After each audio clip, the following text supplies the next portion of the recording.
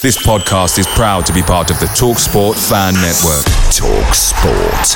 Powered by fans.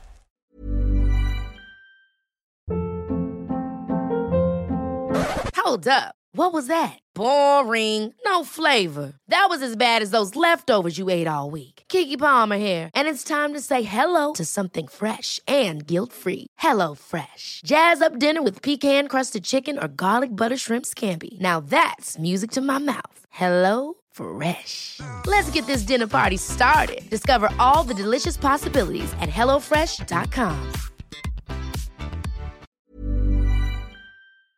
The TalkSport Fan Network is proudly supported by McDelivery, bringing you the food you love. McDelivery brings a top-tier lineup of food right to your door. No matter the result, you'll always be winning with McDelivery. Order now on the McDonald's app and you'll get rewards points delivered too. So that ordering today means some tasty rewards for tomorrow. Only via app at participating restaurants. 18 plus. Rewards registration required. Points only on menu items. Delivery fee and terms apply. See mcdonalds.com.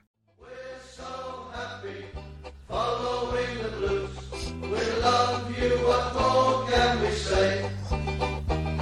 Let's hear you in the cup, singing our song, helping and sharing the load. It's worth the pointed road, when we sing together, we're there at the end of the road.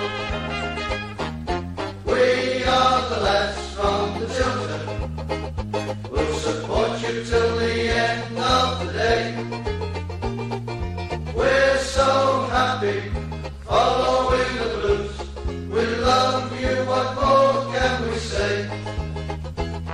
We have a team that's tops here at St Andrews. Welcome all, it's Calls Monday night, 7:30, here we go, the Tilton Talk Show, sponsored by Boyle Sports, principal sponsors of Birmingham City Football Club, and along with the Garrison Coffee Company, Blues Trust and SAS Autos, all supporting PTSD and lots of other local charities, and of course our good friends at the Bawdsey Labour Club too.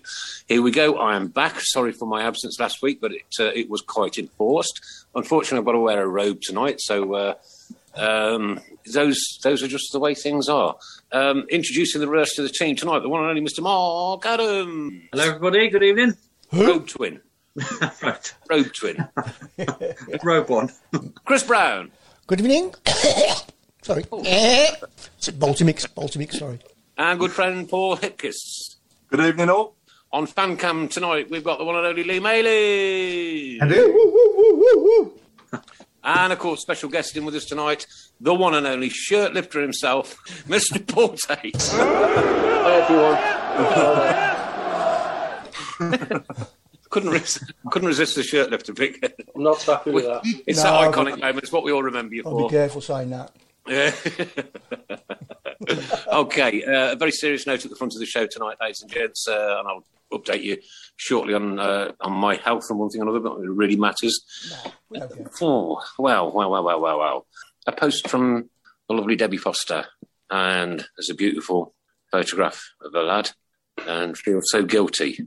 Guilty I have boys' illness. Guilty I couldn't save them. Guilty I couldn't have done more.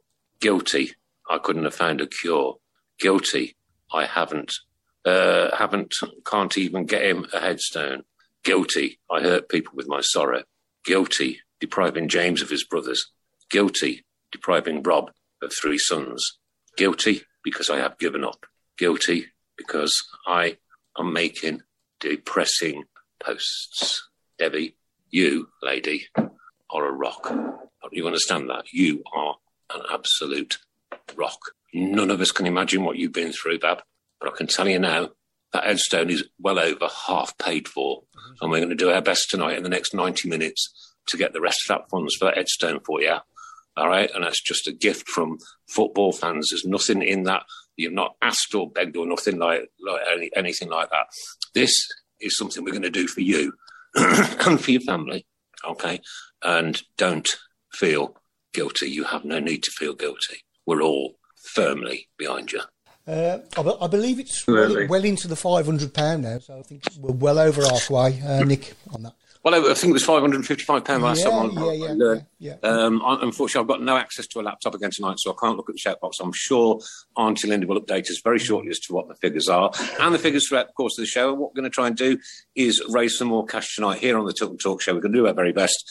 And as I say, that's all we can do. But Debbie, please don't feel guilty, sweetheart. Don't feel guilty. You're a Birmingham City fan. That's why you shouldn't feel guilty, because we're a family and we'll do everything we possibly can for you. Right, OK. Do you know where we are on the auctions, Chris? I don't. I'm guessing Craig will keep us up. OK. Craig, if you listen, well, I know you listen, buddy. Give us a quick update on where we are with the 4 auctions that are going on tonight, and we'll put them out there and see if we can get some more cash on the table. Yeah. We'd love to hit that £1,000 mark tonight. Right, yeah. And, it would be absolutely fantastic if we could. OK, so we're at 565, and David... 500. Yeah. And David Bridgeway has just asked how does he donate, but I think the best way is probably to go onto our group page, and I believe there's a Just Giving link on the page. Either that or get in touch with Linda Ensor, E-N-D-S-O, Linda Ensor, Okay. Auntie Linda. She'll sort you out, and we'll. And if anybody else out there wants to donate tonight, please do. Please feel free. I know there's all these things going on, and COVID, and times are really, really difficult for everybody. But I know what you guys are like. You've not only got big pockets, you've got big hearts. Let's do what we can. All right, okay. Football, a win and a loss. Don't think we was expecting either of those, Paul, were we?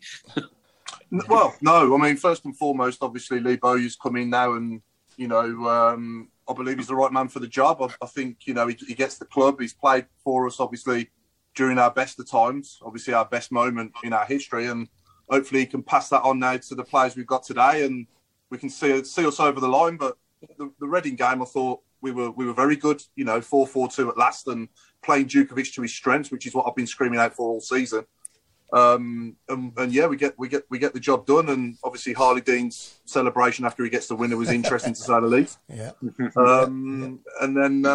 And then obviously on to Watford Saturday. I didn't think we disgraced ourselves. Obviously, again, the plain banner going over was very interesting as well. And it only happens at Blues, doesn't it? There's always something to talk about off the field as well. But overall,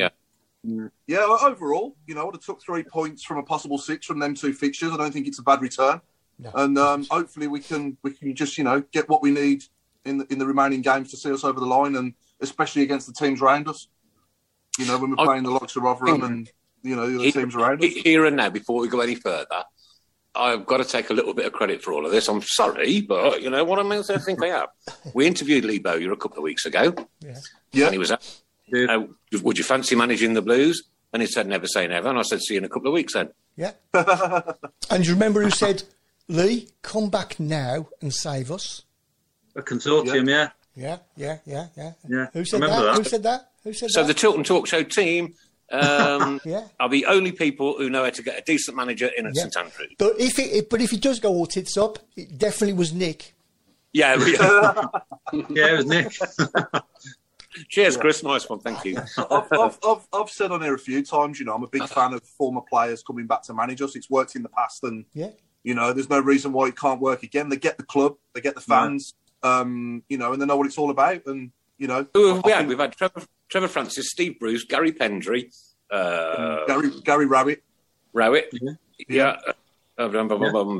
Lee Bowyer now. Gil Merrick. It's not in the frame now. Gil Merrick, Gil Merrick, yeah. And of course, we are the only football team, I believe, not 100% sure, might have been Ipswich as well, but I think we're the only football team that had a World Cup winning manager as their manager. Oh, yeah. Oh, right, okay. Yeah. Oh, Alf Ramsey. Did you know that, Paul? Yeah. Didn't know that. The only football team that had a World Cup winning manager as a manager? In England, yeah. Was that Sir Alf Ramsey? Yeah. Sir Alf Ramsey. The England 1966 World Cup manager was gaffer at St Andrews shortly after that. Somebody will pipe up in a bit and go, no. That's my interest in fact of the week, guys. That's what you get. Right, a little bit about me. I've been off, as you know, a week. I had surgery last Monday. Double hernia, one on just about 2 inches above the belly button, one in the groin, which has caused me an awful lot of problems this week, ladies and gentlemen, which I don't really know to go into, to be fair. However, I'm on the mend. Dressings have come off today. Wounds look clean and good. Plenty of bruising around, but you know what? You can't keep a good man down, can you? Can't say that I'm going to last the whole show, guys. Okay. but I certainly won't be able to do a last 15 minutes. I'll just rip my stitches out, I'll be honest with you. You know what I'm like when I get going. Right, okay, let's get Tatey, your take on how things are going. Nick, just before we start, Jason Hughes said he's been looking at Lee Mailing for 10 minutes thinking, crikey, Tatey has changed. Oh no, please don't. No. Take over, Paul. Oh, you horrible people. Sorry. No. Over to you, Tatey. No. Tatey, your take on things that are going down at St Andrews at the minute, kid? Don't hold back. It's very difficult, isn't it? I mean, I'm glad there's been a change. I think it's long overdue. The right man's coming, as far as I'm concerned. Someone who knows the club. He's a very hungry manager, young manager. I just can't understand why the change wasn't made earlier. My understanding is that the CEO at the club didn't want Bowyer. He wanted to keep Crank, and it was taken out of his hands. How true that is, I don't know, but that's what I'm hearing. And obviously, he's not too happy about it. It's going to be a hell of a job to stay in the league, but I think if Crank was the manager and we had gone down and we kept him, I just could not see us coming back. If we do go down, if the worst happens and we do go down, with Bowyer at the helm, I can see us coming back. I really can, but it's not over. There's loads of games left. The game on Saturday against Watford, they've come on leaps and bounds, Watford, compared to when they come to St Andrews early this season and beat us. Was it 1-0, I think? 1-0, yeah. They've come on leaps and bounds. They look very, very strong, and so they should. They've only lost a couple of players from the team that come down, as of Norwich. There's your two there. It should go automatically back up. There's no disgrace getting beat by Watford. We played well in patching. We took our chances. We could have, maybe got a point out of the game. Goals change games, and obviously when we were pushing forward at the end, and they got us with a sucker punch at the end. But it was positive that the last two games, Reading and Watford, a lot of fans were thinking we maybe won't get any points out of those two. To get 3 points, I'm quite happy with that. I just wish that Rotherham hadn't have won away at Bristol City. But they've got that many games in hand of us, but they've got a hell of a fixture congestion, haven't they? In April, it's like 8 or 9 games they've got. So it'll be difficult for them if they any injuries. So let's hope that they do. You're confident we'll get out of it? Am I confident we'll get out of it? Yeah. I am, because of what I've seen in the last 2 games. I've seen desire. I've actually seen players wanting to run around, knowing what they're doing. I can see an identity for us. I couldn't see that all season. I literally did not know when I was watching the games what the players were doing. I don't think they knew what they were doing. They looked lost to me. Even after that third goal went in, their heads did not drop. I was watching the tone of the body language and everything.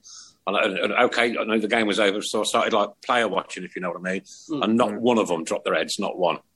No, and I think you'll get. I think Lee Bowyer, him coming in charge with Craig Gardner as well. I think when Craig was there under Cranky, he was very much in the background, wasn't he? You didn't even say anything, remonstrate with the players or anything. I think now he'll have more of a say in it. Obviously, now he's assistant manager, and that can only be a good thing for us to see us through to the end of the season. It's just that if you look at our fixtures, the teams that we've got to play. No, they're all up there, aren't they? They're all going for promotion. But you know what? This stage of the season, anything can happen. This league is anyone could beat anyone any given day. It's a mad hard league. Lee, what's your take on it? Oh, Lee. Lee on fan cam? Yeah, I'm just... Yeah, wakey, mate. It's all right. Where have you been for a coffee? I didn't hear you call me there. Just exactly what Paul was just saying. If Karanka had taken us down, there's no way we'd have come back next season. And I said there's a whole new spirit now, and there's a new belief. And I don't think that we will go down. But if we did drop, I don't think we'd have any of the problems we'd have had if Karanka had stayed. He should have gone after we lost 4-0 at home to Derby. It needed a change a lot sooner. But as Paul again said, he was Dong's man, and Dong was adamant he wanted to stick with him. But there's another thing I want to talk about. Let's talk about Dong for a minute, because he absolutely saw that banner flying across Watford. As soon as I heard that noise on the TV, I thought, I know what's going to go on here in the next minute or so. And boom, it happened. And Sky Well, I'm surprised, number one, they flashed up to the plane. I was surprised, number two, they flashed straight down to Dong. And what was he doing? Looking up at it. Dong, there is a message for you. Nobody wants you at this football club. So pick yourself up, sling your hook, do one so that we can move on. Somebody else carry on. Sling your hook. Back to you, Lee. What, as you were saying, Lee. The whole rot setting after they relieved Rowett 2 months into the reign, didn't it? And of course, obviously, it just spiralled downhill, and then when Monk came in, of course, he galvanised the team with the supporters like never before. Nobody had ever done it to that extent. Not even Gary Rowett had created such a bond. But then, of course, obviously, whatever went on behind the scenes happened. Obviously, he was relieved of his duties, and when they replaced Rowett with Zola, disaster. And obviously, even Pep's football was better than Karanka's, and that's saying something. It was just a down, and then as soon as Bowyer was in the frame, I think there wasn't anybody who didn't want him. The belief that we could do something under him. Is there, and then obviously got a lot stronger after that first game, and like I say, even after the Watford defeat, with nobody dropping their heads, it's hopefully a new Monk-esque era where the players will have that belief to push on and stay up in the first place. But there's still got to be a clear out of some dead wood in some regard. I'm sure there will come January. Absolutely. January. When is it? When's the next window? End of season. Yeah. We're not going to matches. I'm not even sure what month it is. Well, has the work even started at St Andrews yet as well? Like I say, because we might not even be going back August, because they haven't even started on the structure of affairs, have they? I think it'll be much later. I think it'll be much later. Carry on, Mark. No, sorry, Nick. I think it'll be much later than August. As in, when you look at the whole society as a whole, I think it'll be a lot later than. I think people think it will be a case of come August, everybody will, be back as normal, but it won't be like that. No, I think we'll be crammed into the main road stand. No, when fans do go back, because like I said, those two stands won't be ready regardless, like you say. So everyone will be crammed into the main stand and the railway end. So that's going to lose a bit of atmosphere as well, isn't it? Yeah, I think as well. I think also. Sorry, Chris. I was thinking about this today. Away games. I think we'll see a lot smaller allocations for a while as well. Well, we'll have to. I think taking 2,000 or 3,000 away will be that'll be gradual as well. So it could be a good couple of years before we have a big away, big away days. It's quite sad, really. It is, yeah. But, breaking news just coming in from Kevin Tomlinson, currently doing a football card in the Royal Blue View room. £5 to go with £100 to the winner and £100 to the Headstone Fund. Thank you very much, sir. That's brilliant. Thank you very much indeed. Good lads. Thank you. So Tait, let's take it back, mate. Obviously, I guess you get schoolboy forms, don't you, when you started playing? Is that right? Yeah. And were you actually spotted by scouts, or was it sort of like, just talk us through how you started playing for us, really, now you got into the first team? Yeah, I was playing over Chelmsley Wood for 3 seasons, and we had a really good team. There was myself, Matthew Fox, who went on to play for Blues, Brian Small, who went to play for the Villa. Yeah, and us and Blues. So we had a lot of the lads were training at pro clubs as well. So we had a fantastic youth setup at the club. And I just got asked by, I think it was Norman Bodell. Do you remember Norman from years ago? I think he was assistant manager under Jim Smith. I think him and a guy called Mick Murray, who was a scout who went on to scout at Villa. And they just asked me if I wanted to come down. They'd be watching me, and obviously about 11. And so of course, and I went down and I made a really good impression. And at the time, you didn't sign schoolboy forms until you were 14. That were the FA rules. And I signed at 12, and they put it away in the drawer and said, "Listen, you're signed to us now. No one should know anything, but you're part of us, and you've got a YTS when you finish schooling." So I knew from a very young age that if I worked hard, I was going to have potentially have a football career, which was wrong, really, because then I just didn't try at school for 5 years. Do you know what I mean? So, and the teachers say to you, you go to your careers officer and they say, what do you want to be then? And all the kids go, I want to be an astronaut, I want to be a footballer, and they all get out and all that. But I said, no, you don't understand. I'm going to be a footballer. I've got the contract. They'll go and get out the room and all that. So it really could tell my I was getting on at school really. So that's how it started. I was training down the Blues. They really looked after me. I loved it. Times were bad. They used to take me away on all the away trips when Ron Saunders was the manager. I used to go away and put the kit out before the games. All the trips like Tottenham, Norwich, loads of games I went to. They took me just to get me to keep me happy at the club. Because there's quite a few clubs after me when I was younger, and that's I didn't look back really. Left school at 15, and then straight into Blues when I left school on the YTS, £28.50 a week, slave labour, and that's when you realise that you're not playing street football or Sunday morning football. Then that's when it's your livelihood then, and you're in the big boys world, and this is how you do things or get out, so everything changed for me overnight really, going from playing on the streets, Stetchford, to potentially playing in front of all my mates on the terraces at St Andrews. It was a big thing for me, I made my debut at 16, so it was a massive thing for me to make my debut that young. Wasn't ready for it, but we had, as I say, a lot of the younger fans might think it's bad now, but it was really bad back then. We had absolutely no money to spend at all. We were broke. I can remember. Yeah, I remember. Yeah. And it was bad. Loads of news. Turn off the lights. And when we used to go in the changing rooms, if we left the changing room, we had to turn off the lights. And it was really, really bad times. No training facilities. We used to train on the park opposite the Garrison on Fridays, down by the ground, doing set pieces and that. You can imagine that now. We used to train anywhere, everywhere, over in Newtown on Redgrass pitches in the middle of a council estate. We used to anywhere we could find to train. That's where we trained. But so as a youngster, we had nowhere to practice. You see, it's because we had to get back and sweep the terraces and do the boots. We didn't have our own training ground, so you couldn't practice. You couldn't stay for an hour after training like we do now, or 2 hours, and practice and do shooting and passing.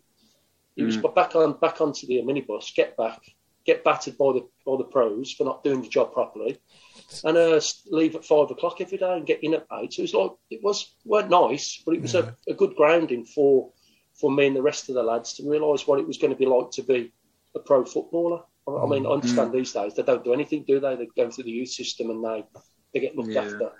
They get anything they want. They don't sweep up. They don't do any boots. They don't do anything. And who was your debut against, and how did it feel the first time you put that shirt on and walked out? My debut was against Leeds at St Andrews, and I think it was a Friday night. I was going to say it's Friday night, wasn't it? Yeah. It wasn't long after. Well, it was 3 years after. I think it was the first time we played them since the riot in '85. I think. So I don't know why they put it on the night games. I think it's to stop many fans travelling down from Leeds. I think. Probably. Yeah, I think. And I'd been banging in the goals for the youth team and reserves because I used to be a forward. You see. Yeah. And I was just banging loads of goals in the Youth Cup finals. I was scoring hat-tricks and everything. Was because we never had no money to spend. Gary Penny said, "Listen, I'm going to put you in.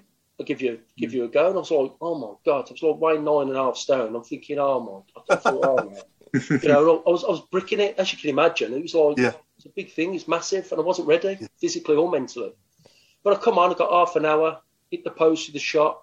Missed the 1-on-1. I got man of the match, and I said that's how bad we were at the time. It was only on 28 minutes, so I got man of the match. 16-year-old kid, and it was an amazing feeling, to play. I did really well. I really enjoyed it. I think the lead centre halves were big lads, and they must have looked at me and thought, "Who's this little skinny runt here? We're going to break his arm." They couldn't get anywhere near me. I was so quick back in them days. I was quite clever when I was a forward. But I loved it, I just absolutely loved it. It's what boyhood dreams, isn't it? Running out for your team and especially against Leeds as well. Because they're quite a big club. Yeah, and did you ever see your teacher? Sorry, Nick, just one more. Got loads and loads of things coming in, dude. First off, McCree's just scored for the Blues for the under-23s, a 1-0. Thanks to Ray for that one.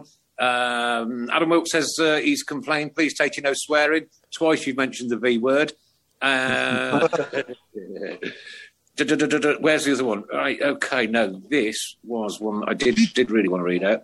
And it's from a bloke called Paul Devlin. Anybody ever? Devlin, somebody. Yeah, I've heard of him. Yeah.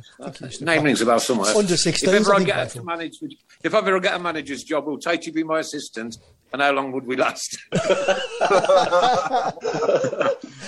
think the answer to that would be probably no. We wouldn't get a job together. Like Steve Bruce was adamant that he was taking both of us to Sheffield United because he was our drinking partner at Blues. Oh, right. And he said he was going to take us, and he took Devs. And I was waiting for the phone to ring. I said, Devs, you've got to speak to Brucey, man. I said, where's my move? And he said, and Brucey come on the phone and said to me, he said, I can't have the pair of you together. He said, you're too mad.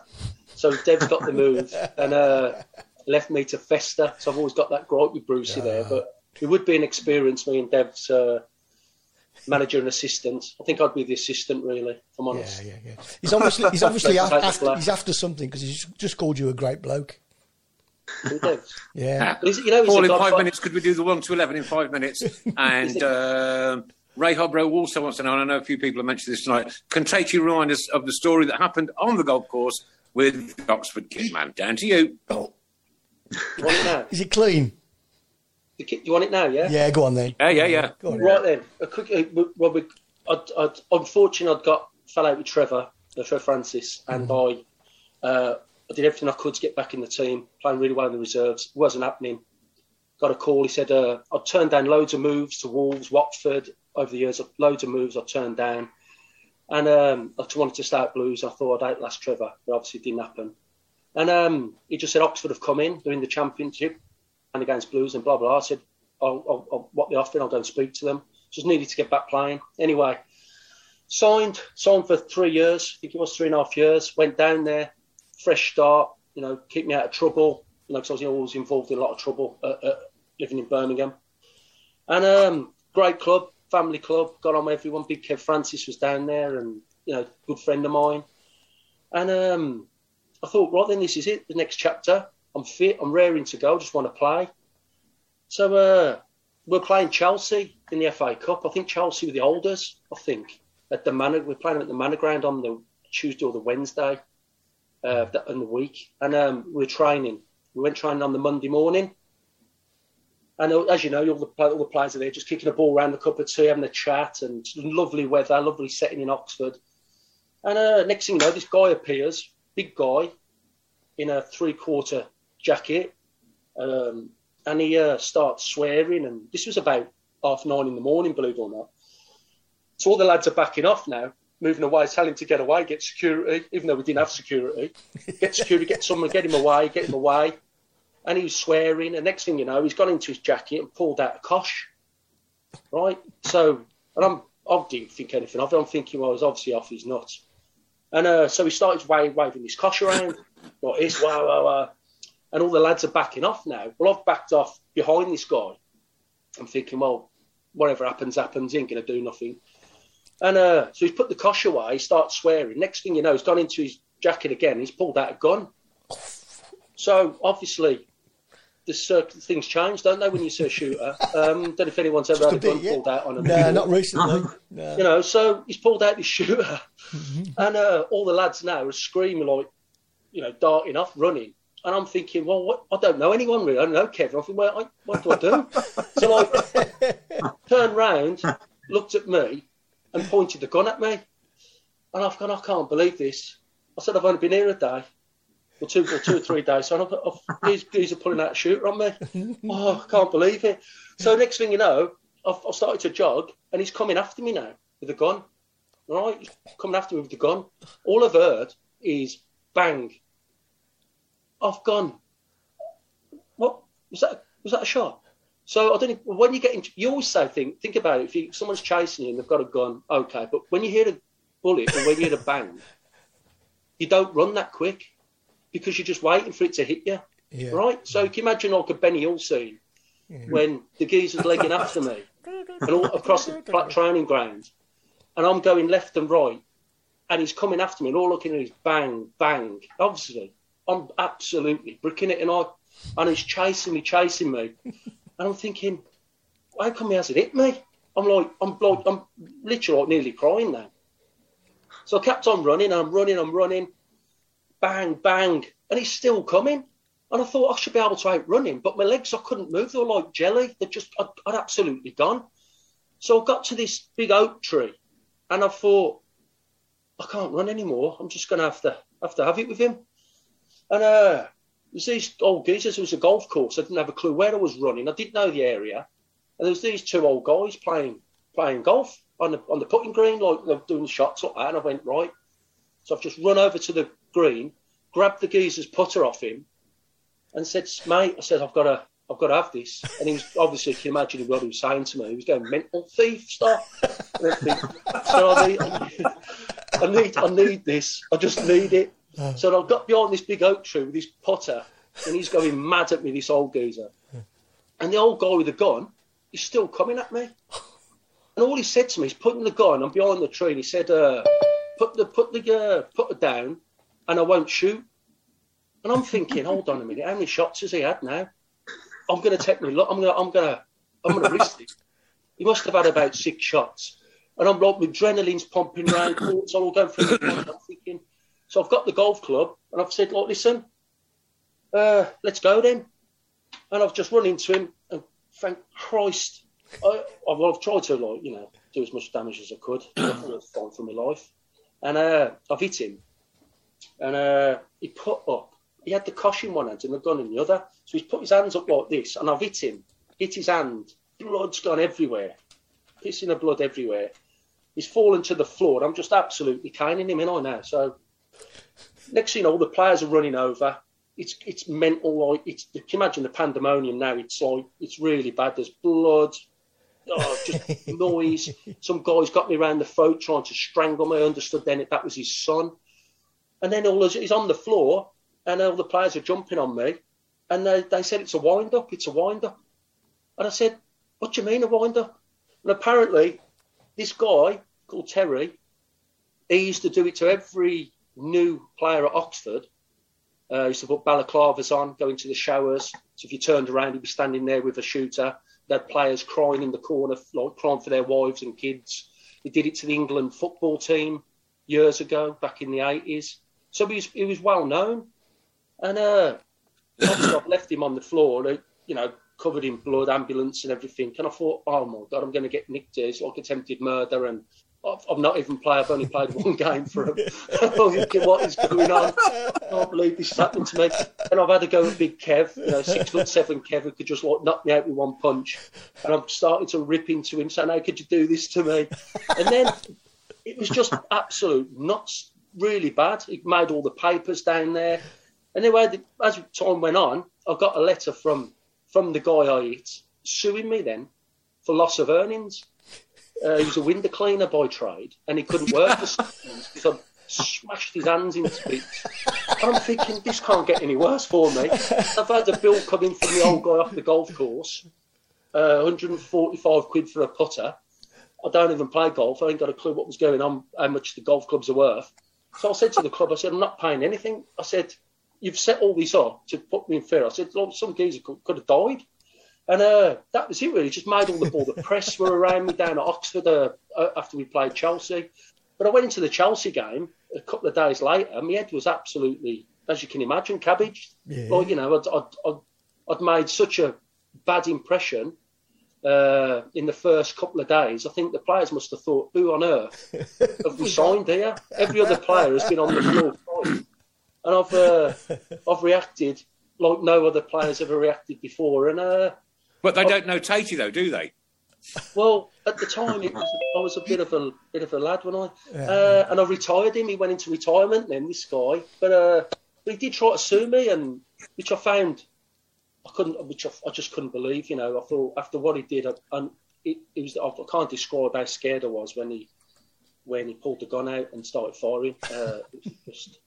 I can't, even now, it just sends shivers down my spine, It was, for them to do that to me, it was just unbelievable. I'll tell you what, though, Paul, you're right. You know what? Number one, somebody could have got killed, right? Yeah, they could. And number two, you should have been praised for the only person to attack the attacker.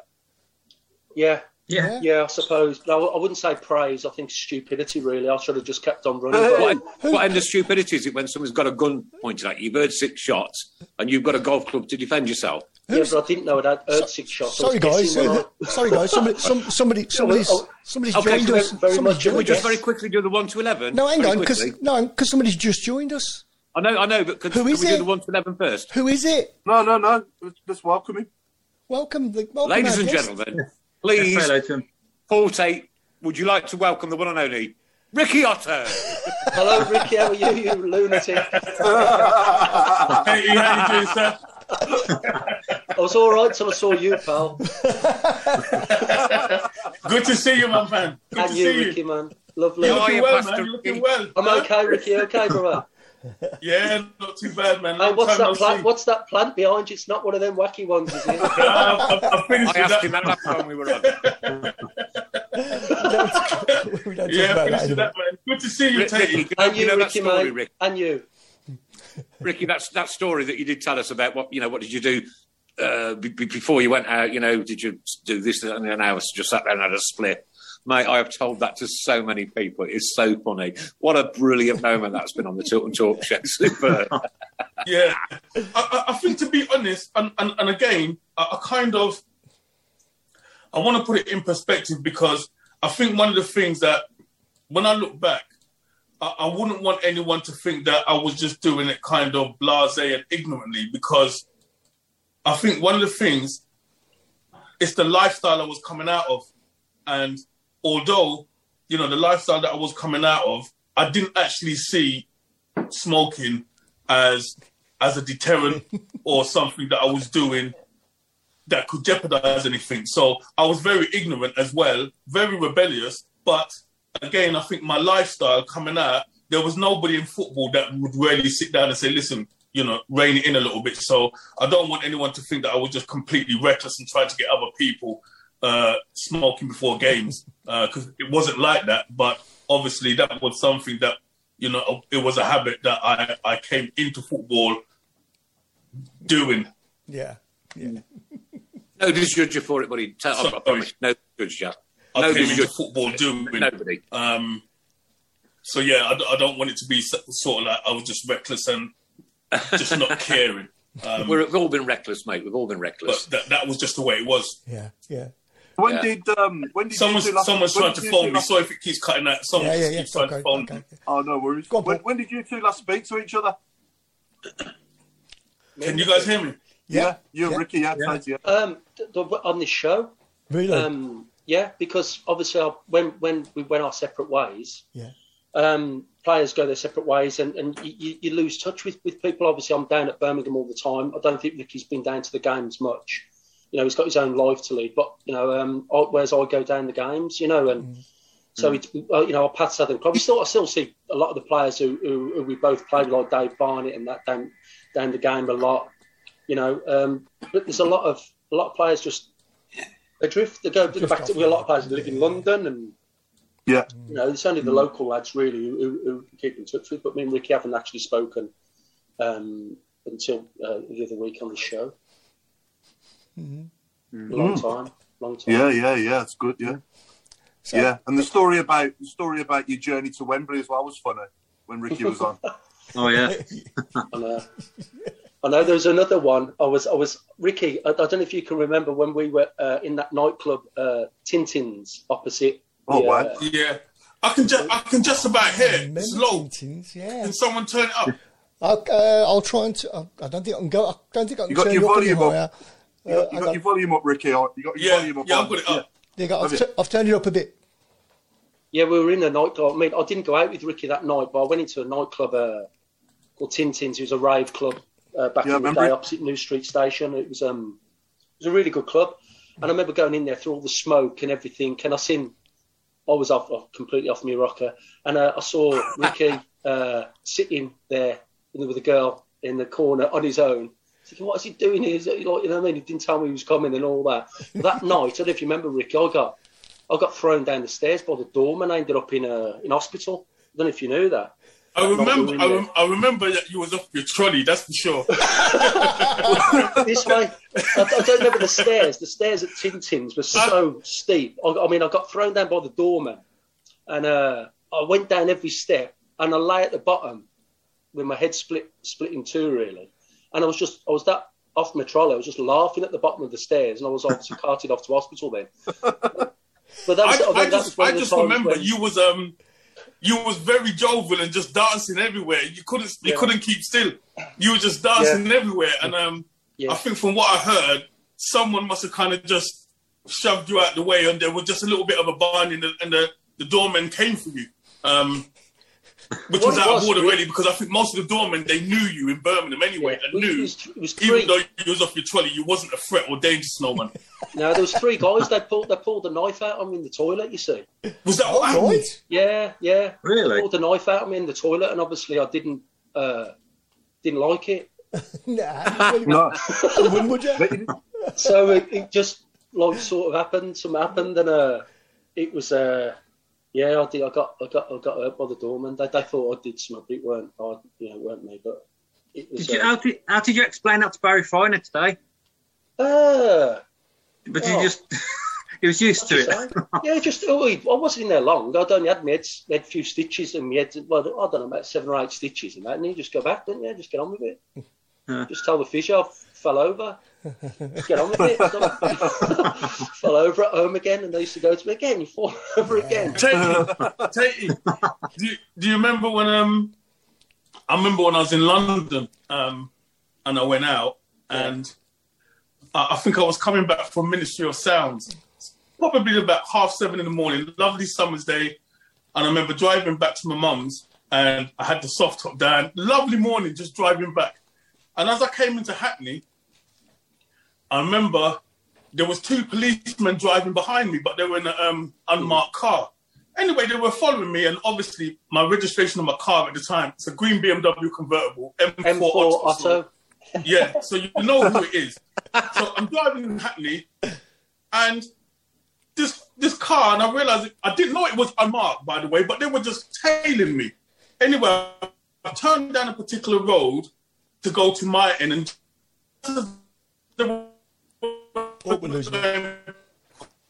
I stuck my middle finger up to them, around the other way, and so we kind of met while I just come out the car, and I was outside my mum's house, and I saw the police at the end of the road, and I was like, what? Because I'm legal, it's not a stolen car. I'm doing well for myself. What do you want? Anyway, they came, and they searched me, and I forgot I had just one little spliff. Just one little spliff Only takes one. In my little pocket. As soon as they searched me, as soon as they took it out, I said to myself, oh, man. So they took me to the police station. This is about 8 o'clock, and I was in the police station until about 1 o'clock in the afternoon. And I came out, and I went, and I had a friend that I took her for a drink, went to Covent Garden. Halfway through it, I got a phone call. Karen Brady's phoning me. The Gold Brothers are phoning me. Barry Fi's phoning me. And I'm thinking, what's going on here? Anyway, Barry Fi's picked up the phone. Wait, where are you? I said, I'm in Covent Garden having a drink. What's up? He says, the bloody police. It's all over the news. You've been busted for drugs. Where am I? I said, Baz, it was just one little spliff. So you're not locked up? I says, no, I'm in Covent Garden. It's all right. I'm going to go tell Karen. It's just a spliff. Anyway, I came up Monday morning and I spoke to Karen, explained to them what the story was, and then the club had to speak to the rest of the players and say, look, if anyone else has been taking any substance in the last 5 days, will you just come to me? Tait came up to me, Rick, what you done, man? I've been on it all weekend. and about 4 or 5 players had to come up, and we had to go and get tested every week until it came out of our system. Well, I felt so guilty for you. That was at the Sedgmere Sports and Social Club in Sheldon, where we used to train. Yeah. And I remember Baz said to us that if anyone has been doing anything silly, i.e. drugs or whatever, if you don't be clean and we test you and you are found to be having your system, we'll sack you.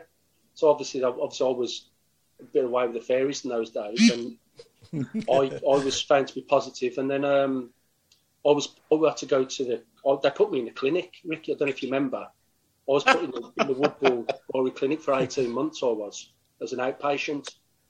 Twice a week. I had to go for 18 months, Mondays and Thursdays. So thanks for that. Yeah. Sorry for putting you in it. But you know what happened? Do you know the following season, the club tried to get me on this so that they didn't have to pay me up my signing on fee. Because I remember I went on loan. I was on loan at Peterborough for 3 months. And then what the plan was is that the club wanted to get me in, just as the pre-season started. They wanted to get me in because I still had a year and a half left on my contract. They wanted to get me in for a drug test, because what the plan was is that if they found any substance in my system, then they can rip up my contract, and then I lose out on 30, 40 odd grand's worth of money. How much? No, but I'm talking about that's where all the money went. I didn't see any of that. I'm talking about because it was my signing on fee. It was my signing on fee every January, every July. What's the signing on fee? What's that? So they got Neil to call me in to come for a drug test, but bless Neil, he phoned me up and he says, Rick, they're trying to do you. They want you to come in for a drug test. I don't know what to do, but listen, just go away, leave Birmingham, because they're coming for you. And I just remember, as soon as I put down the phone, I just packed my bags, left Birmingham, went to London for 2 days, and I just flew out to Corfu and Iron Upper for a month, and I didn't smoke. Right? All I was doing is drinking and smoking cigarette. And I remember when I came back, and the first day of pre-season, they grabbed me. And the first thing Neil said to me while he was walking to the toilets, he was like, wait, are you all right? Have you been smoking? I said, Neil, don't worry, man. Everything's safe. He said, you sure? Because Karen and the Gold Brothers, they're waiting for the results. So I done the results, and they done a test for cocaine, ecstasy, and cannabis, and it all come back clean. And I remember when Neil phoned Karen to say, yeah, we've done the test, it's come back clean. You can hear Karen saying, no way. No way. Do it again. There's no way he's clean. But Neil was going like this. Because they didn't expect that I was going to come back clean. And literally, I come back clean. Then I had to put an embargo on the club because they didn't want to release my money. Oh, right. And so it lasted for about 2 weeks. Remember Alan? I can't remember his surname. Alan, the guy that used to do all of the admin. Alan Jones. Alan Jones, yeah, he was excellent through that because he was letting me know what was going on, and he was talking to the PFA, and eventually they had to release my money. And I suppose that was the end of my career at Birmingham City before Trevor Francis came anyway. Yeah. Wow, what stories. Wasn't expecting this, was we? No. Weren't expecting that. I was going to ask you, Tait, earlier, after you told us the story of where you began, did you ever go back to school and see your teacher who sort of like, who said you'd never be a professional footballer? No. When I left school, I got expelled, you see. You've had a colourful life, you have. We're not surprised. They didn't enter me for any exams. They asked me to leave the school in the January or February, coming up to the year when I left. So I didn't go back and do any of the exams and that. I was having a lot of problems at home. And it really affected me in my school life and on the streets and that, where I was knocking about. So I've never been back, and I think it's knocked down now. I'm not sure in Tollcross, So I didn't go back. I just, as soon as I left there, and it was one of them. See you later, and concentrate on other things. But mine was exactly the same. Mine was exactly the same. Yeah. I do regret it. I regret it big time. If it's had my time again, and it was very difficult growing up. If I'm honest with you, in certain stages of my life, very, very difficult. But it's happened to so many people. It's one of them. I don't regret it, Paul. Right, because when I got chucked out of school, I ain't even got a leaving certificate. I'm legally still a schoolboy, to be honest with you. I got slung out of school. It was in 77, so times were very difficult then. Yeah. And you got all the SWATs and this, that, and the other. Right. Long story short, all the teachers were on dinner strikes, and none of the pupils could have dinner, so we all had to go off school. Teachers were going up to the pub, so we chained the gates up and brought ITB in. Nothing too radical there, was there? Headmaster told us all to go in. A load of them went in. Me and about 5 others stopped out, and I'm standing by my guns, mate. If I'm not having dinner, you're not having dinner. And so he expelled us there and then on the spot. And I trawled up and down all the industrial estates in Warwick and got my first job at PWB Engineering. And 5 days later, about 800 kids left school and couldn't get work. And I've been out of work since. Same as me, I left with nothing as well. Yeah. Well, same here. I left with nothing as well, Tait, so you're not alone. look at us now, multi-millionaires, all of us. Seems to be the common trend, isn't it? You know what I mean? Yeah. I left with my swimming certificate. I did. That was it. Yeah. I cheat. All the ugly ducklings, we turn out to be great swans, isn't it? Chris, you ain't even got a birth certificate. No. I was made on the slab. I was. Out of the squad that you two were in together at the Blues, who would you most, if you was in a lift together and you broke down with one other player, who would you like to be stuck in there with for the laughs, and who would you least likely to be stuck in there with that was the most, would you say, miserable? Out of what team? The team that we played in? Yeah, the squad that you two were in together. You can include managers if you want to, Paul. It depends. Back in those days, is what was available to us. It was just us, or was there alcohol and everything else? So just no alcohol. You stuck in a lift. Wow. Probably Devs, because we could sing. You see, me and Devs. You could sing. Yeah, I could sing my Rangers songs, and he can sing his Celtic songs. So we could, because we used to room together. Yeah. And that's all we used to do till about 4:00 in the morning before a game, and that's why we're most of the time rubbish. Except I was anyway, not Devs. Yeah. I'd say Devs purely because if that was a question, there's no alcohol or anything else there, and at that time, because we'd just argue, yeah. So and anyone I wouldn't like, I don't know, in that team, in that squad, I think Rick will back me up on this. We all got on with each other. We're all different. I'm struggling. I agree. But the camaraderie between us, we were always fighters. I remember, Ricky, when you got in trouble with Barney at the Villa Leisure Centre, the boxing thing. Remember when that fur off the town? Oh, yeah, I remember that, yeah. We're gonna do us all in, and I was getting phone calls, me and Wardy, saying they were going to come down, and I don't know if you can remember, Ricky, but... No, I remember, because I just came to Birmingham not too long ago, and the guy, I clapped him in the back of his head, but he was a well-known individual in Birmingham, isn't it? What is his name again? Al Stevens. Yeah, best mention no names, mate, if I'm honest with you. Well, I think... It got reconciled. It did get reconciled. Yeah, but do you know what I mean? It didn't get reconciled though. It got reconciled, but I was told I couldn't go to what's the club on Hagley Road? Liberties. Oh, Liberties, yeah. I wasn't allowed in Liberties anymore. No, there's a lot of clubs up there, but what I'm trying to allude to is when there was one of us got in trouble, which was quite regular as players. I think we'd all back each other up. Yeah. Whether it was me getting in trouble, it was Wardy, whether it was Ricky. Whoever, we'd always, come together, get together, and back each other up. You know what I think. You know what I think it is as well, Tait, and I think a lot of people, sometimes they can misconstrue that they see the glitz and the glam, the football and the lifestyle, and they can almost misconstrue that most of us are coming from working class families. Do you know what I mean? And there's a certain kind of a mindset that is developed on the street. That, you know what I mean, when you're with your peers, you back each other up.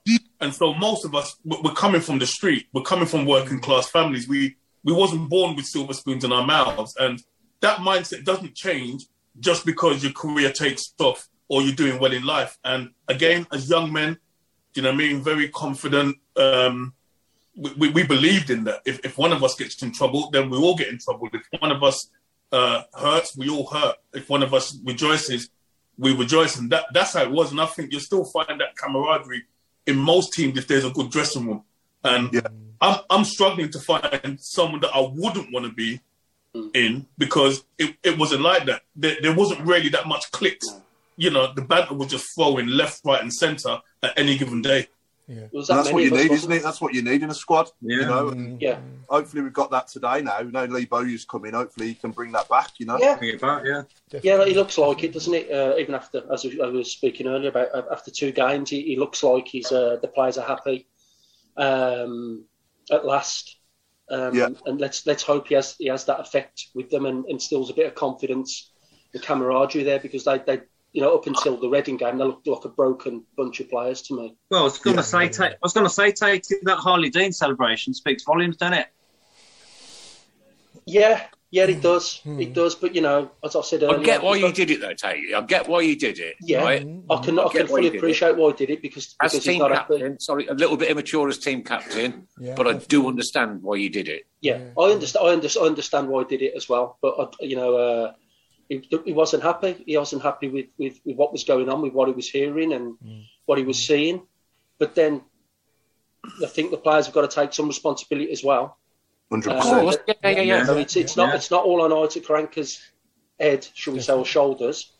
At the end of the day, they are players, and we've all been there as players where things aren't going right and results aren't going right.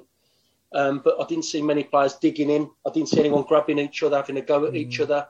As I alluded to the fact earlier, and Ricky will back me up on this, if we were like that and our captain, Liam Daish, I've seen him make players cry in the dressing room, namely Steve Claridge, for one. Yeah. When he used to absolutely slaughter him when he missed chances and grab him by the throat and put him up the wall. And I think I don't think you can get away with it these days, but... No. I think you do need someone, a character in there who the players look up to.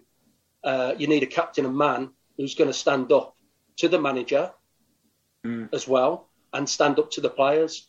He's got to be in both camps, really. And that's what I think a good captain is. And I haven't seen that, if I'm honest with you. I'll go to watch all the games, as you know. I don't see it. The game's changed, though, Tatey. Definitely. You know what I mean? I generally believe that we were probably the tail end of football, how it was, where you had those characters and the manager will allow those characters to flourish and let the players sometimes sort out. Because listen, let me tell you something. At half-time, it was brutal sometimes. It was brutal. I even remember one day, Daishi, he gave me a slaughtering on the pitch, and I ran up to him, and I didn't know whether to headbutt him or knee him. No, but I don't want to do that. But it was like a jerk.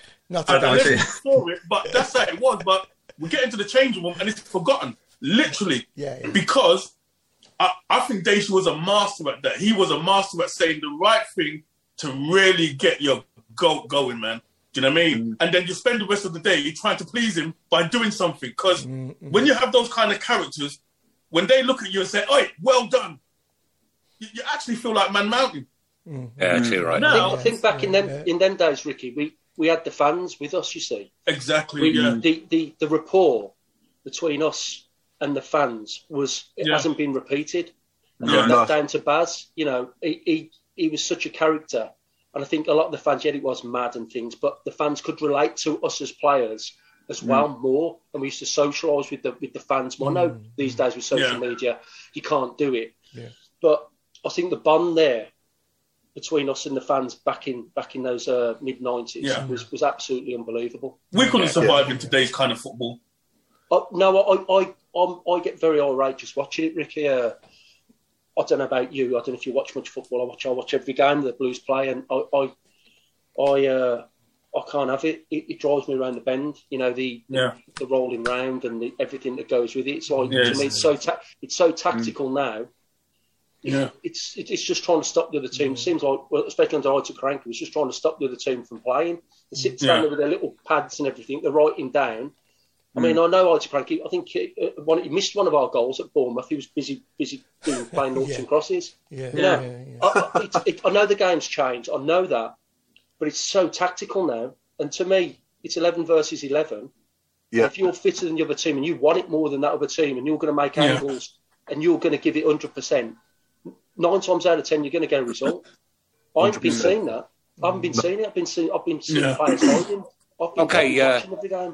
Lee Malin on our fan cam this week. What question have you got for these two wonderful guys?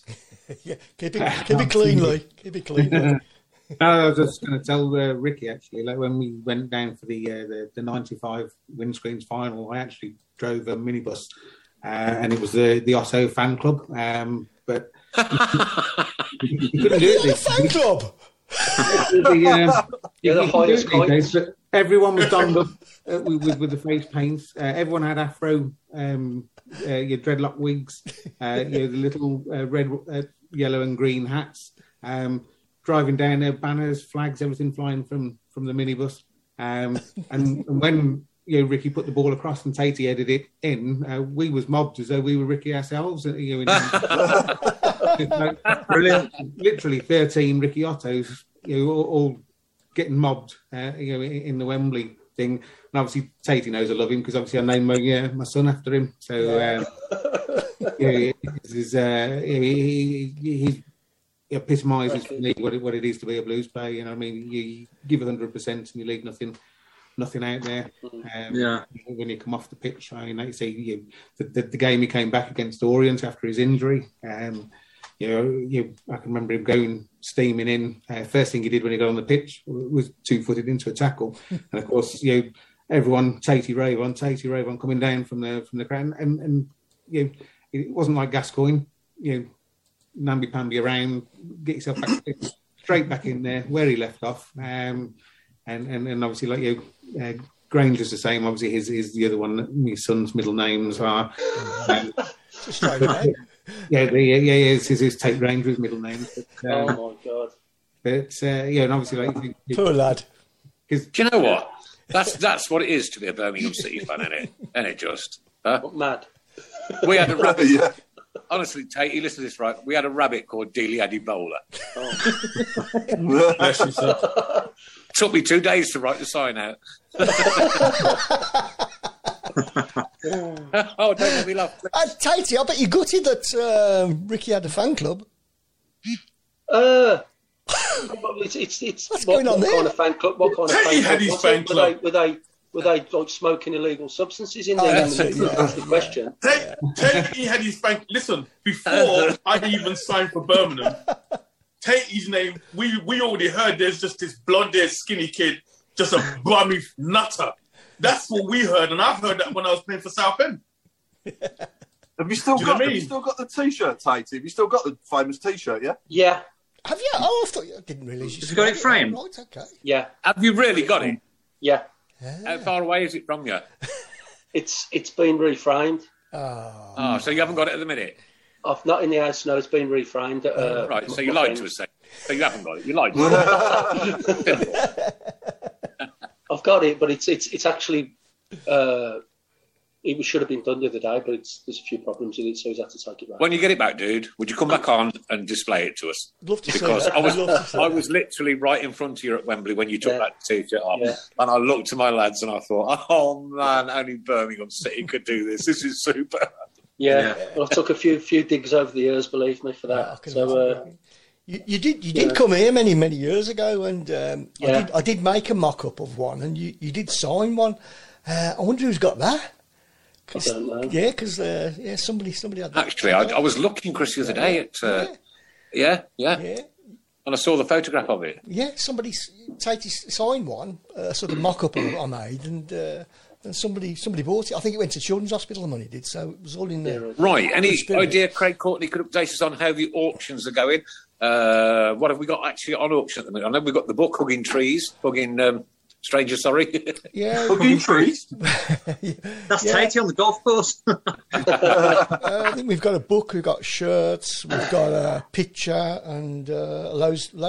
Apparently it's up to £635 for Jake's headstone, so that's brilliant, fantastic. 635, so that's what, £365 to go. 365 quid. Fantastic. That's a pound for every day of the year, right? Can we get another 365 quid tonight for Jake's little headstone, right? And the family have been through so much, losing all the children. Come on, guys, come on. Can we do something tonight? I'd love nothing. It's my first day back today after injury. Right, there's my injury. Look there. Oh, that's it. That's put me off my Balti mix. It's my first day back after injury. I'm trying to go in here with a 2-footed tackle. Right? Can we please get 365 quid in tonight? Not after that, in the next 25 minutes. Yeah. That's put me off my stir fry. Jason What do you mean, Hughes- Paul? It is a stir fry, Mark. Jason Hughes says, my son and daughter's middle names are Francis and Francis. So far, nobody's called. No, nobody's named the kids Ricky so far. Didn't you name your dog Ricky, Paul? Paul. Yeah, Tait. I ain't got a dog. Can you get one quick? Dog's Ricky? Can I name my dog Ricky? Didn't you name it Ricky? I think you've made it. Okay, very quickly, and I want to do this as quick as we can because we've got He's trying to get us in the boxing ring. Paul, can we do the That's what he's trying to do, isn't it? Paul, can we do Tait's 1 to 11, please? Yeah, quickly, We've yeah. only Tait, got we asked you 25 to minutes pick- left. Yeah, we asked you to do your 1 to 11, don't we, from the players you played with for us over the years? Yeah. I bet that weren't easy, was it? No, it wasn't, and it was very difficult. What I looked at when I did it, I've just gone for toughness in defence who could play and goals really in my team. And what you forgot earlier, you know, when you said to me earlier, "Oh, Ricky, you didn't put Ricky in," right? But Ricky, you forgot that my manager was Baz. And me and Ricky were entertainment managers in the team, right? Because I'm not in the team, am I? I'm not putting myself in the team. Yeah. Me and Ricky would go into the entertainment managers like Ed Steen and David Howells were for us under Baz. So you didn't know about that. So they used to organise our nights out. So me and Ricky would be chief ID high. So I've gone for. Do you want me to go through it? Yeah, go for it. Right then, my goalkeeper, I've gone for Ian Bennett. I think he was a fantastic goalkeeper. Not the biggest in stature, brilliant lad, good at the ball at his feet, brilliant spring, good shot stopper, all round brilliant northern lad who loves whippets and flat caps, and he's a really, really nice guy, and what a goalkeeper. A back four, on the right back, I've gone for Gary Poole, very underrated, started off his career at Tottenham, really good player. And what I've gone for is link-ups, you see. I've gone for 4-4-2, so in front of Gary Poole, I've gone for Devs on the right-hand side. All right, because Dev's nasty little git is always wants, always as he still is, always gets your goals. But I'd look going for my link up, so maybe Paulie and Dev's on the right hand side. I think they'd work really well together. On the left hand side, very difficult. I was going to go for Franey, but I've gone for Martin Granger because he does chip in with quite a lot of goals, free kicks. He's also decent in the air, and just in front of him, I've gone for Jonathan Hunt purely because of all the goals. And good shot. Ricky, do you remember when he scored 2 hat-tricks in the one season from midfield for us? Yeah. I don't think any other players done that, have they, for us? No, remember, I played with him. I played with him at Southend as well. So very quality what I've player. gone for there is the link. I've just gone for link-ups, really. Grange and Hunty, and the goals that Hunty gets. My 2 centre-halves. Very difficult once again, so I play with some brilliant centre-halves, but I've gone for a partnership who know each other. I've gone for Liam Daish on the left side of defence, who's a man mountain, and his partner in crime, Dave Barnett. Dave Barnett, very quick, nasty, Daishy, not so quick, but very nasty and an absolutely fantastic leader. So I think with that back four there, especially with Grange and Paulie, you've got people who put their foot in who can also play as well. Across the middle, I've gone for Devs on the right, Hunchy on the left, and my middle 2, I've gone for Mark Ward, who was just incredible player, just sitting in front of the back 4, and Brian Hughes.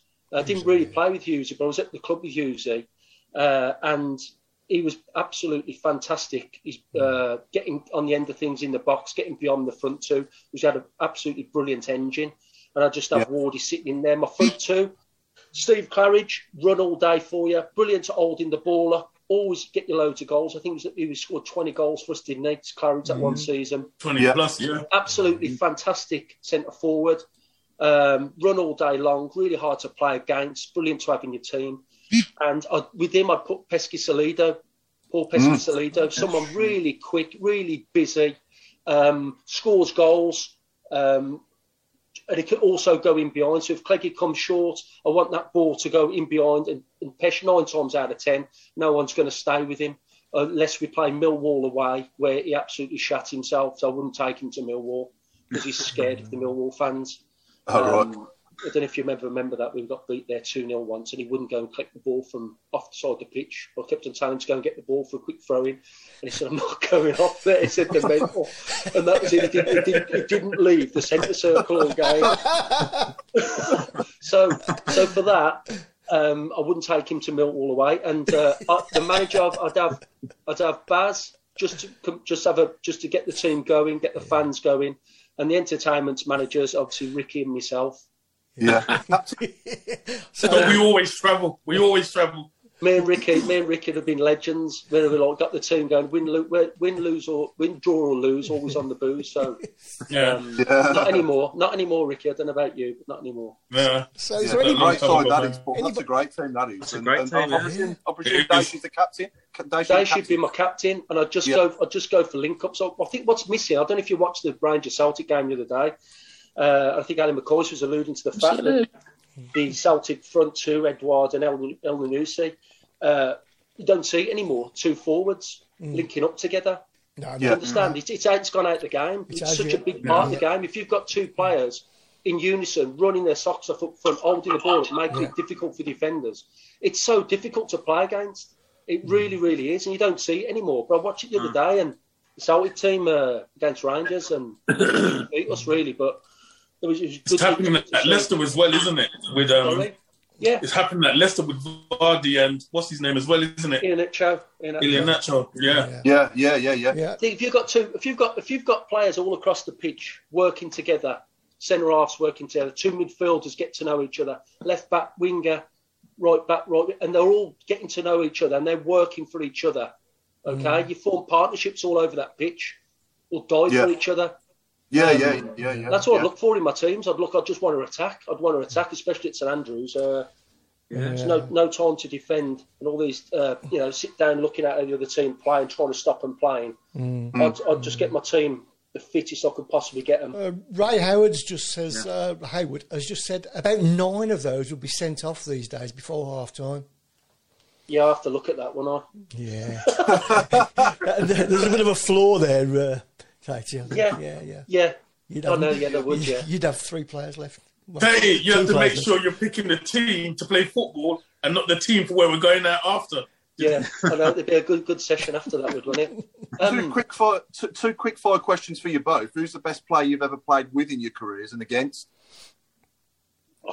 I'll go first. I've said before, Mark Wood is the best player I've ever played with. When he come to Blues, it's towards the end of his career. He had a great career at West Ham. You only have to speak to West Ham fans about how good he was. In '96, he was, that team that finished third in the league, top division. He was an incredible player for his age. He, honestly, brilliant footballer and a great, really good friend of mine. Had a few problems, obviously, in his life. And the best player I've played against, there's so many. But the one I played against was Eric Cantona at Man United. And when I walked on the pitch at the Cliff, we played him at their training ground, after he'd done that karate kick. And that Palace fan.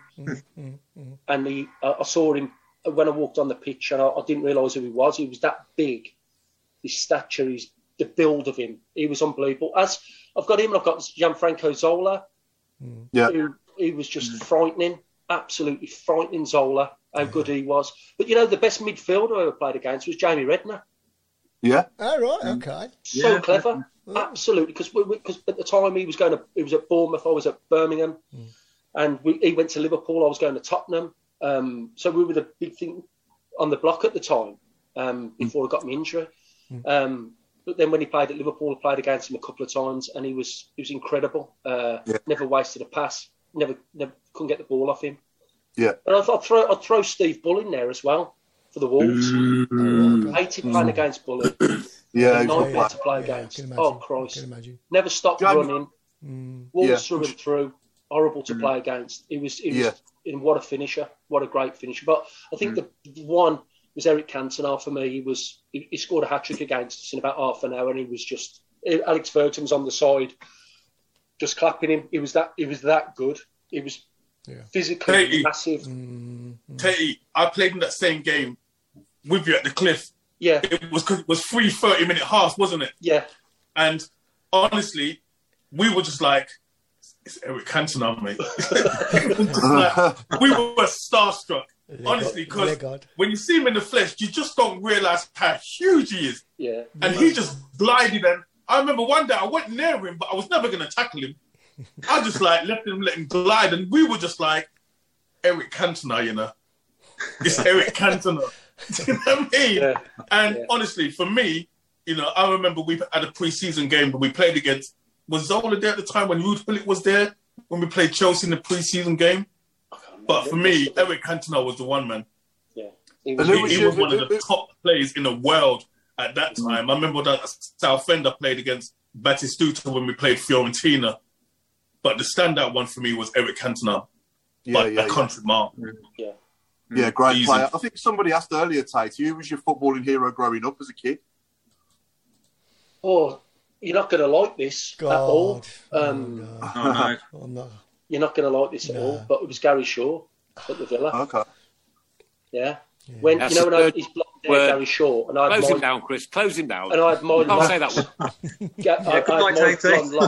one. I don't know Gary. I know Gary. I did a bit of coaching with Gary, and he's a top. I like him.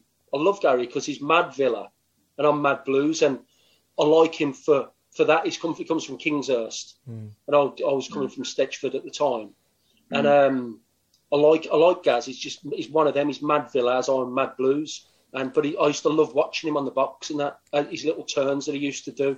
And Kenny Dalglish, I used to love watching Kenny Dalglish at Liverpool. I used to love him. You know, he's back to goal, not blessed with massive pace, but I used to model myself on them. But when I was a kid growing up, playing up front, always be good with your back to the goal, bringing other players into play, making little angles and being lively. And watching Kenny Dalglish, I learned so much off him as a kid growing up. I took that in, tried to replicate that as all kids do on a Sunday. You know, you watch it on the Saturday night match of the day, and that you take it the next day. You've watched your heroes, or not say your heroes, but players you really admire, and you try and do things that they've done, replicate it.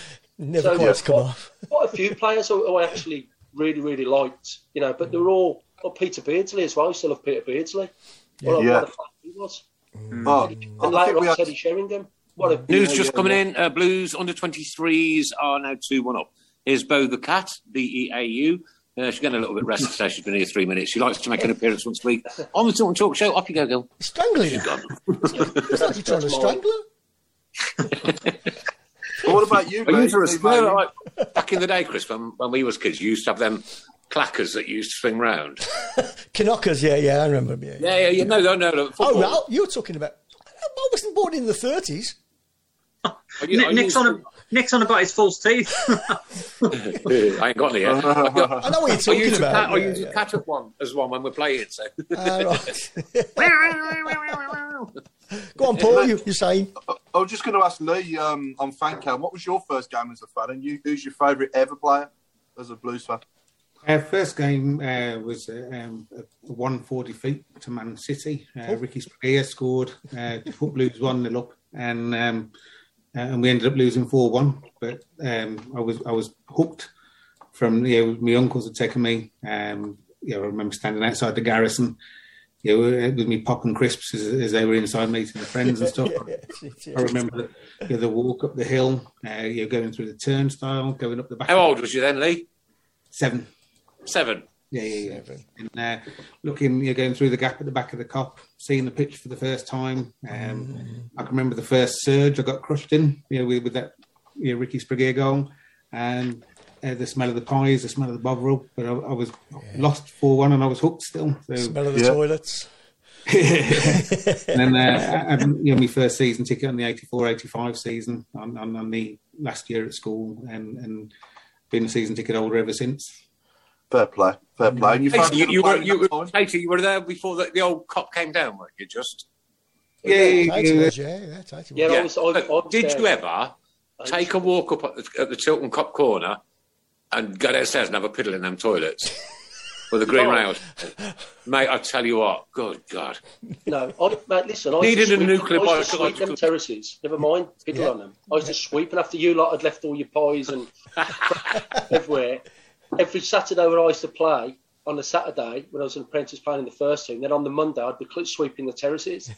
It was brutal. Imagine sweeping the Tilton and the Cop. Yeah. Windy, getting every last bit of paper up, and then the main stand and the railway. It was absolutely horrific. Do you think Devs would ever sweep the terraces? Sorry? Do you think Devs would ever sweep the terraces, or is it beyond him? You know what I mean? Devs, it's a bit. You know. I'd say it's beyond him. Yeah. He's far too aloof for that. Yeah, definitely. Far too posh. He definitely gets out the bath to go to the toilet, doesn't he? That sort of person. Yeah.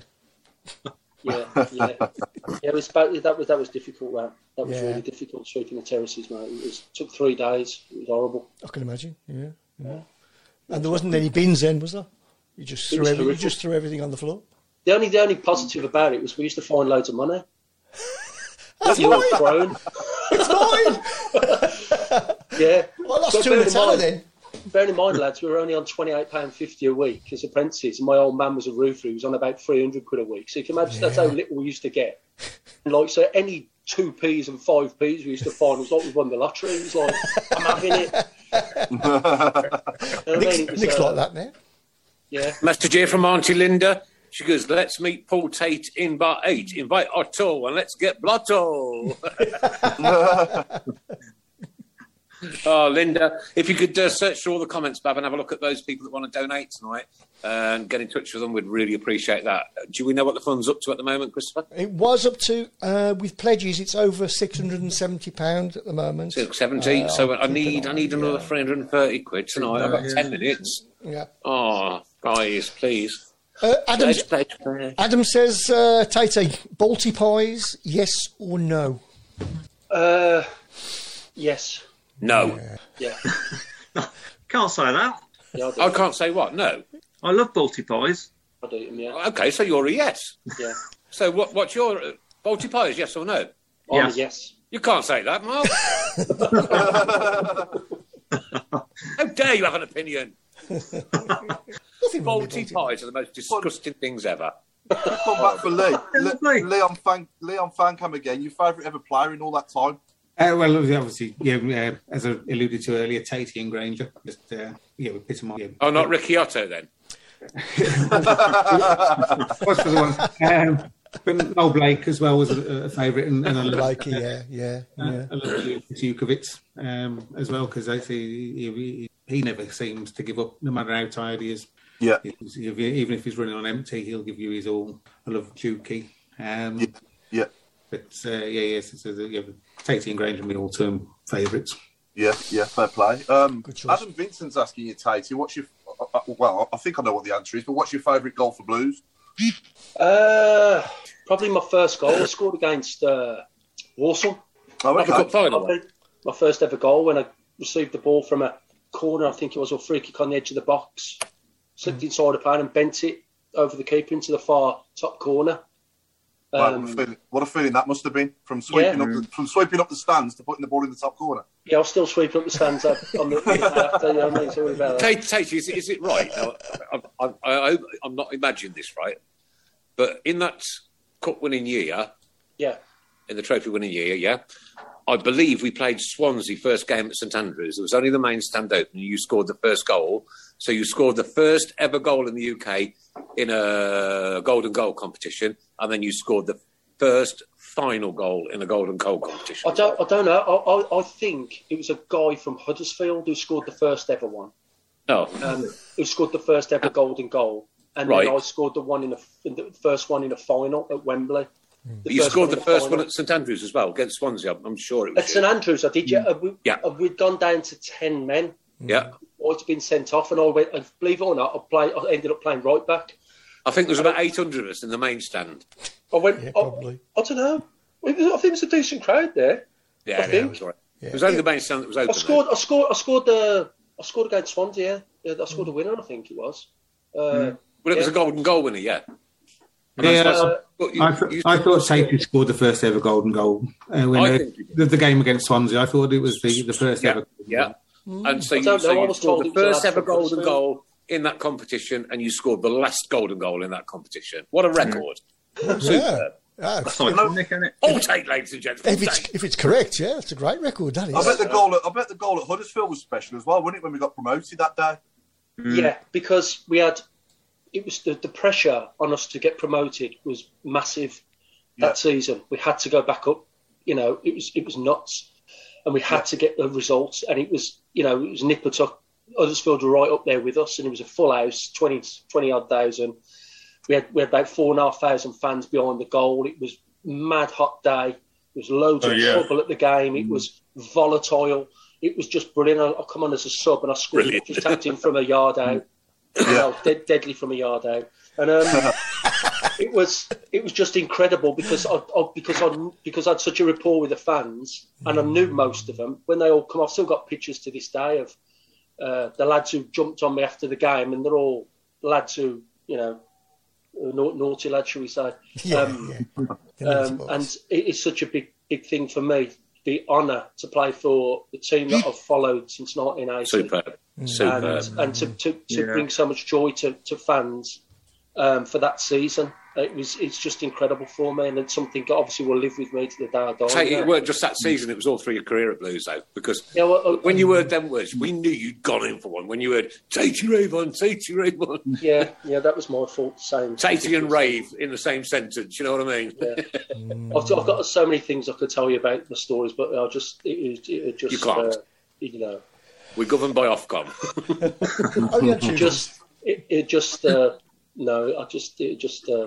No, I couldn't do it. It was just crazy. Tait, you ever thought about doing a book?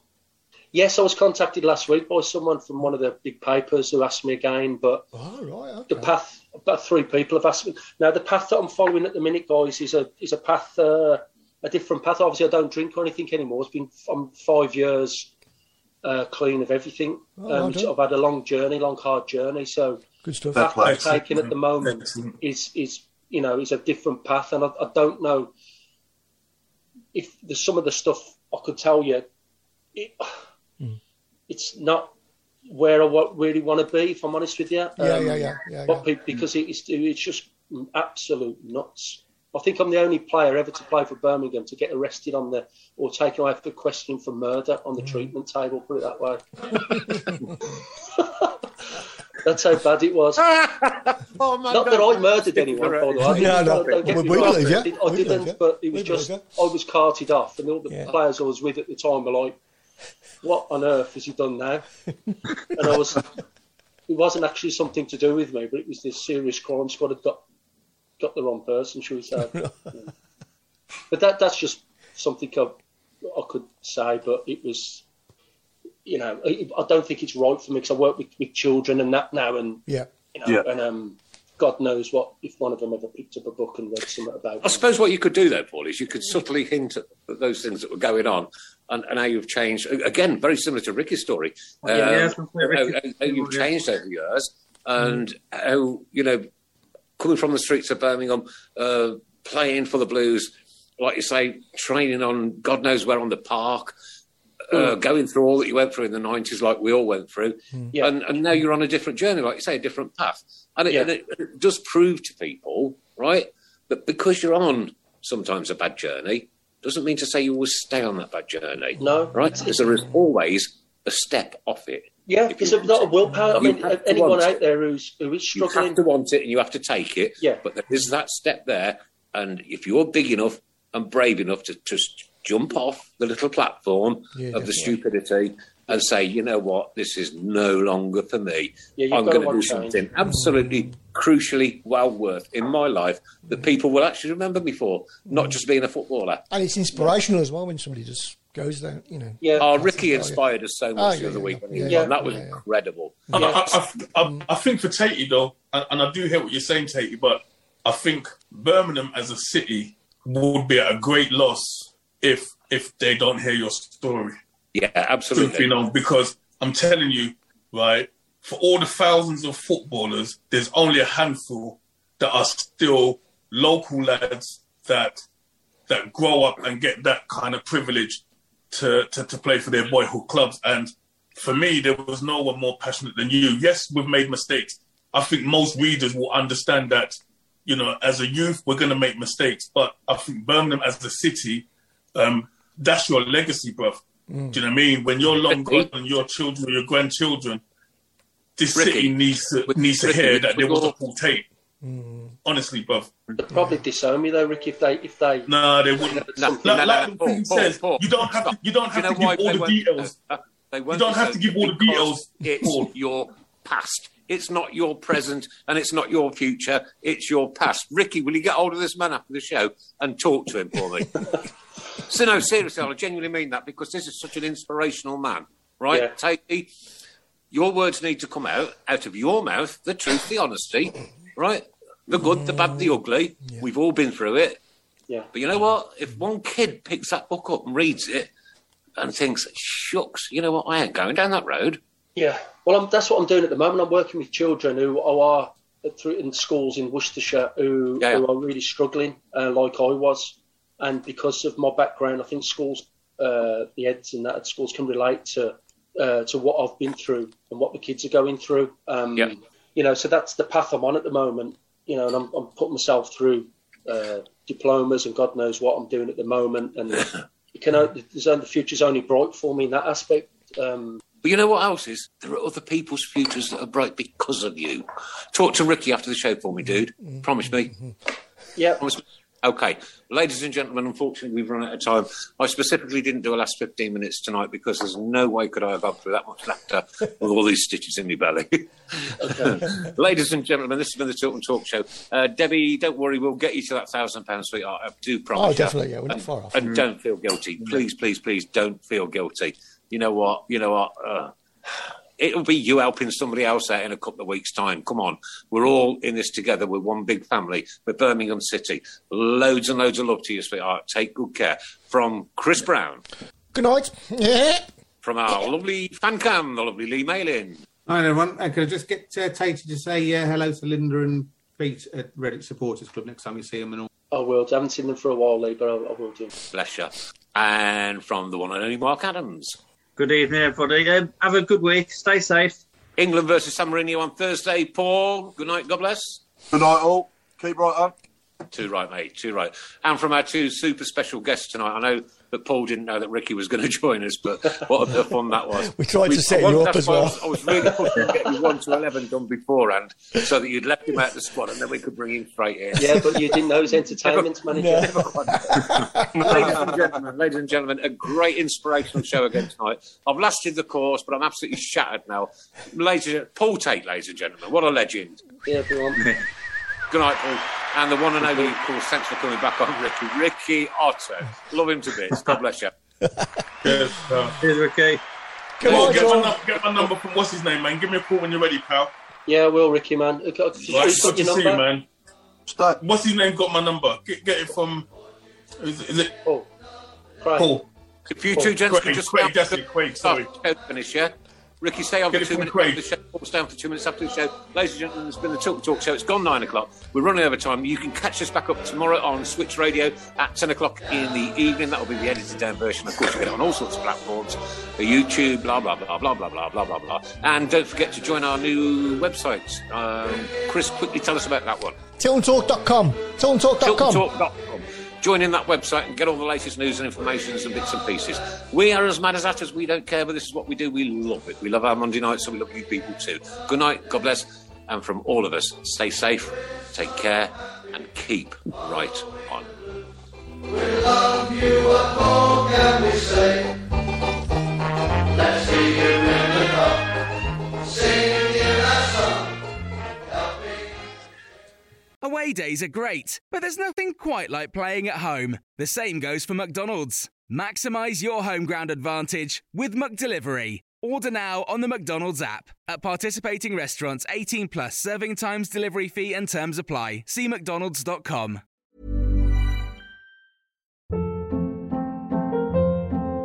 Hold up. What was that? Boring. No flavor. That was as bad as those leftovers you ate all week. Keke Palmer here. And it's time to say hello to something fresh and guilt-free. Hello Fresh. Jazz up dinner with pecan-crusted chicken or garlic butter shrimp scampi. Now that's music to my mouth. Hello Fresh. Let's get this dinner party started. Discover all the delicious possibilities at HelloFresh.com.